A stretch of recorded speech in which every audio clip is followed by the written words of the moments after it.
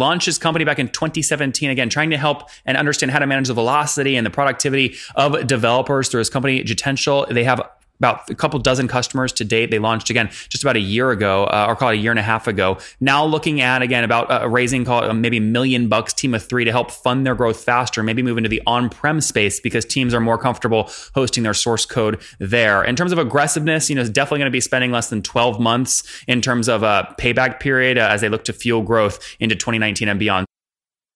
Hello, everybody. My guest today is Zoltan Paraschihi. He's a startup founder, digital entrepreneur, and product executive, hailing from Hungary, where he began his career in marketing and business development, working for major brands like T-Mobile, HBO, and Google, eventually as their country manager. After having worked 4 years in beautiful Barcelona, Zoltan now is the co-founder and CEO of Gitential, a software development analytics platform. Zoltan, are you ready to take us to the top?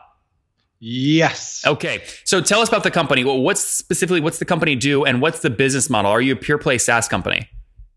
Yeah. Okay. So as you said, software development analytics. Basically, we analyze Git repository changes and we created a dashboard where you can better understand as a developer how your contribution changes over time. And if you're managing a bunch of developers, then actually you can get a better picture of who's doing what, how is the performance changing, and what are the opportunities for you to optimize and increase your productivity. And when you say performance, you literally mean like velocity, like lines of code pushed or frequency of pushes or what? Yes. So it's obviously, lines of code is not a good metric to measure productivity of developers. So we've actually taken it a step further, and we're looking at what those lines of codes are actually doing. So we try to take into account the language it's written in and the functions that are included. So basically, you look at what functions are being produced by which developers or which teams, and how can you further optimize your output. I see. You also asked about our business model. So right now we're kind of a pure SaaS play. But the more we understand about the market, actually, the more we see that there is a serious need for an on-prem version. So we're actually moving towards that direction, because the more developers you have, usually the less likely you are to be comfortable with sharing your source code, and keeping it in the cloud is. I was surprised actually to learn this, but it's still not a common practice. Yep, that makes sense. So give me a sense of kind of where you're at today, though. What's the average customer paying you per month or per year to use and get access to your technology? So our pricing model is based per contributing developer per month in the repositories, and pricing is starts from $20 and goes down if you have bigger volumes, or if you're willing to commit. So $20 is the per month, the monthly contribution that we're asking. Obviously, if you think about how much value a developer adds to your organization or to your product per month, we believe that this is still peanuts as compared to only if we can add like 1% or 2% in productivity, which is which would be a very low benchmark to measure against. Zoltan, what I'm trying to get at is generally what size teams are you like the best fit for, right? So like, are you talking like $200 a month for 10 team members? Like, what's the average kind of logo pay in all for you? So what we've learned is actually the more developers you have, the bigger the value that we can create. Usually where we start to make sense is like, I would say 20 to 30 developers is the minimum team size where we start to make sense. And the more you're outsourcing and the more distributed your teams are, that means there's less like person to person, real life communication. The more you need the objective values that we actually provide. So 20 to 30 person team is like a sweet spot for you. And that would come out, can I multiply by 20? So call it $400, $500 a month, something like that is a good kind of average. Yeah. Okay. Yes. Interesting. And what you're saying is, again, more remote, the more value you add, right? The more they need you. Yeah. So we're currently speaking to companies, and it's more like organizations, because they're not really the one is not really a company, but organizations that have like 1,200 developers, and they're like super enthusiastic about such a solution. Right. Especially the higher up you are in the organization, the more enthusiastic you are, because the less about your totally understand the product value. Makes perfect sense to me. Put it on a timeline for us. When did you launch? What year? So we launched last year actually with our closed beta, and we started to monetize like beginning of this year, but we were still working on the product, and I still think that the way the product looks is still a very early version. So it's we have to go through a lot of iterations until we finalize.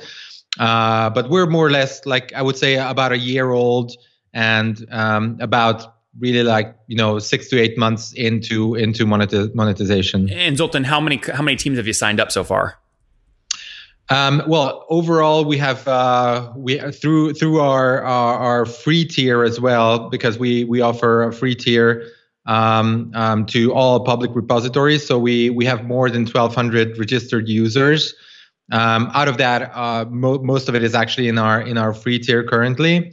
I wouldn't really like to say exactly how many customers we have, but it's early stage. And don't give me the exact number. Just give me a range. I mean, are we talking like a dozen customers so far to date, or 100, or?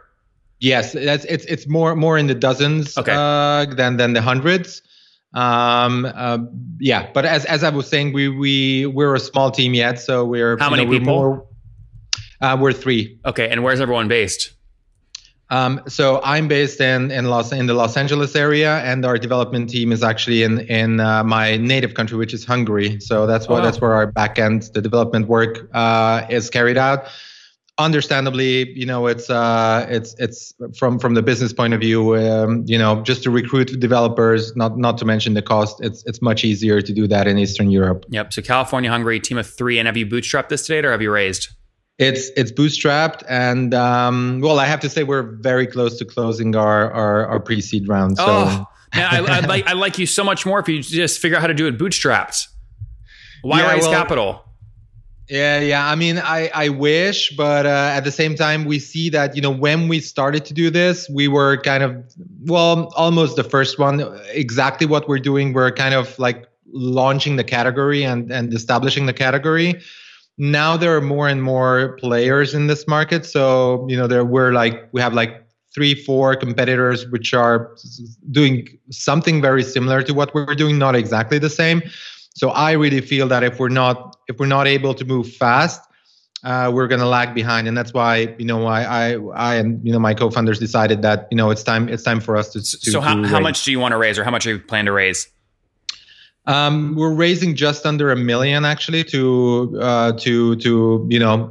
make it possible for us to really go faster in the next year or so, a little bit over. Did you decide to do it kind of on a note or a actual priced equity round? It's most probably going to be a priced equity round. Okay, interesting. Right out of the gate, priced equity, huh? Yeah. Okay, and I guess the reason I push it, is if you got a couple dozen customers, maybe call it 36 at $500 a month. That puts you at like 18-ish grand. That's more than enough to cover 3 people. It sounds like you could stay bootstrapped if you wanted, and just continue fueling growth off revenue, but you want to move quicker. Yeah, that's something I've learned in my past. I worked in marketplaces before. And something I learned in my past is that, even though you might think that it's comfortable and, you just manage your cash flow and you optimize for it and, like organic growth, I really feel that, especially in this market and given that we're early, I feel that, we have to take advantage of being early. And I think that the time is now right. It's the right time now to do this because there's more and more outsourcing happening. Teams are becoming more and more distributed. So I think the timing is really right for such a product. And if we're not moving fast, we're going to lose out. Are you today break even or cash flow positive, or you're burning a bunch of cash? We're still burning. Oh, you are? Okay, you are still even with. So where are most of the expenses? It's the expenses are. Right. The honest version is right now we've scaled back on acquisition, but yeah, we've kind of experimented with customer acquisition in the past. And what was your CAC when you experimented? Sorry? When you did experiment with paid acquisition, what was your CAC? Well, it really. I'm not sure I really want to say the exact like CAC per channels, but It really was dependent, and I think by now we really have the optimized channels, so we just really need to like kind of pour the cash. Well, Zoltan, don't tell me per channel. I'm trying to get a sense of how aggressive you're being. So if someone, what are you willing to spend to get a new $500 a month customer? I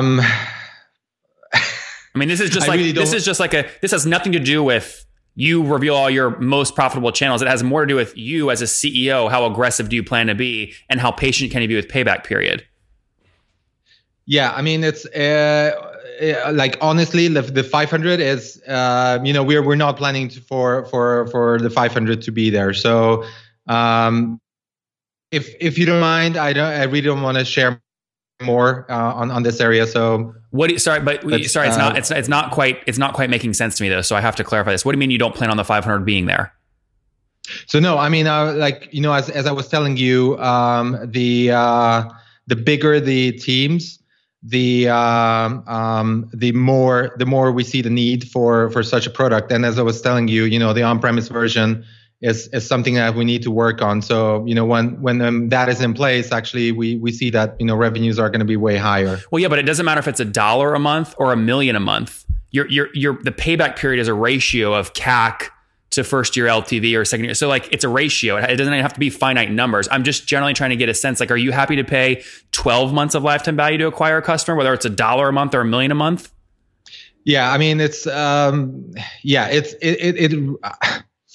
I really cannot give you the exact answer right now. So I'm sorry. We might need to edit this, but yeah. Well, no, we're not going to edit it, but I don't understand why. I mean, it's because it has nothing to. There's nothing that you're giving up here strategically. Yeah, it's just because, as I was saying, we're not alone on this market, and I really don't want to give out this information to all of our competitors.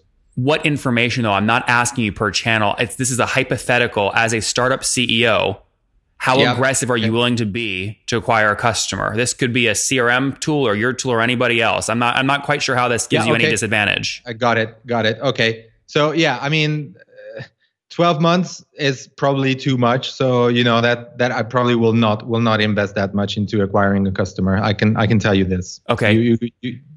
Would you give that advice to other kind of startup founders as well?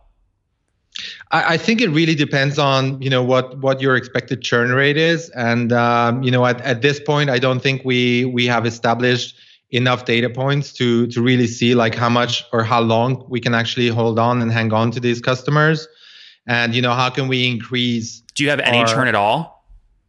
Obviously we do have churn, especially in the free tier, who sign up and then no, ignore free. I'm only talking paid. Free, ignore free.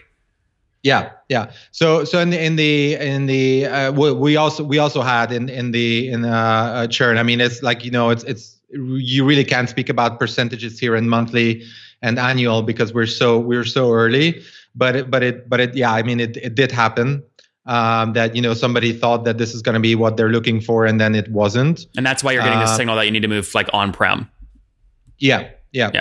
And the other thing is actually that that's why I think that we're constantly working on our metrics as well. So we haven't really, and I don't think any of the players in this market have like landed the final metrics to measure development velocity or development productivity by. So I think it takes more time to get there, and I'm not even sure if we're ever going to get there to have like final metrics. Who else would you consider like to be in your space? The one player who has been there before us and who is probably a little bit ahead of us is called GitPrime. So they are our major competitors, I would say. Although we measure things differently, and we have a bunch of customers who actually came to us after leaving GitPrime or not finding it good for whatever they were looking for. So I think we have overlap in our product offerings, but at the same time, we do some things that they don't do, and vice versa, I assume. Very good, Zoltan. Let's wrap up here with the famous 5. One-word answers if you can. Number 1, what's your favorite business book? Oh, my favorite business book. How to be a capitalist? No, can't be my book. It's not out yet. Your favorite Yeah, book. no, just kidding. Well, probably I would say Blue Ocean Strategy. I think that was probably what I learned the most out of. Great. Number 2, is there a CEO you're following or studying? Following or studying? No, not. I mean, like obviously, like one of my heroes is Elon Musk, but I mean, I think that's more like a general than in my space. Number 3, what billing tool are you using? Billing tool. Yep.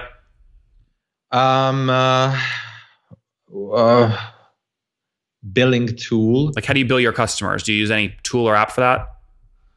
No, we're bootstrapping this as of now, so we're not developing things that we don't need yet. No, sorry, I'm not talking about developing your own internal bill. I'm talking like, are you on Stripe or Authorize.net? Oh, sorry, yeah. So Stripe, yeah, Stripe. Okay. Stripe is the number 4. Yeah, how many? More like a payment tool in my view. So that's why. How would you distinguish between payment? How would you distinguish between payment and billing? Yeah. So Stripe. Yeah. Okay. Number 4. How many hours of sleep do you get every night? How many hours do I sleep? Yes. 5 to 6. Okay. And what's your situation? Married, single, kiddos? Just recently divorced and 2 kids. Okay. 2 kiddos. And how old are you? I'm 43. 43. Okay. Take us home. Last question. What do you wish your 20-year-old self knew?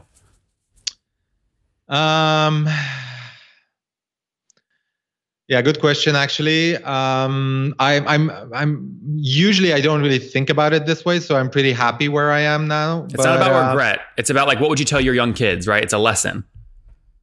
Yeah, I think to start earlier on the entrepreneurial journey. So I think I kind of lost the connection. I'm not sure if you're here. You're fine. I hear you great. Yeah, we lost the connection. Yeah. Okay. So to start earlier, I would say, and do it faster and start earlier. Guys, there you have it. Start earlier. Launched his company back in 2017. Again, trying to help and understand how to manage the velocity and the productivity of developers through his company, Jutential. They have about a couple dozen customers to date. They launched again just about a year ago, or call it a year and a half ago. Now looking at again about raising call it maybe $1 million team of 3 to help fund their growth faster, maybe move into the on-prem space because teams are more comfortable hosting their source code there. In terms of aggressiveness, it's definitely going to be spending less than 12 months in terms of a payback period as they look to fuel growth into 2019 and beyond. Zoltan, thank you for taking us to the top. Thank you very much.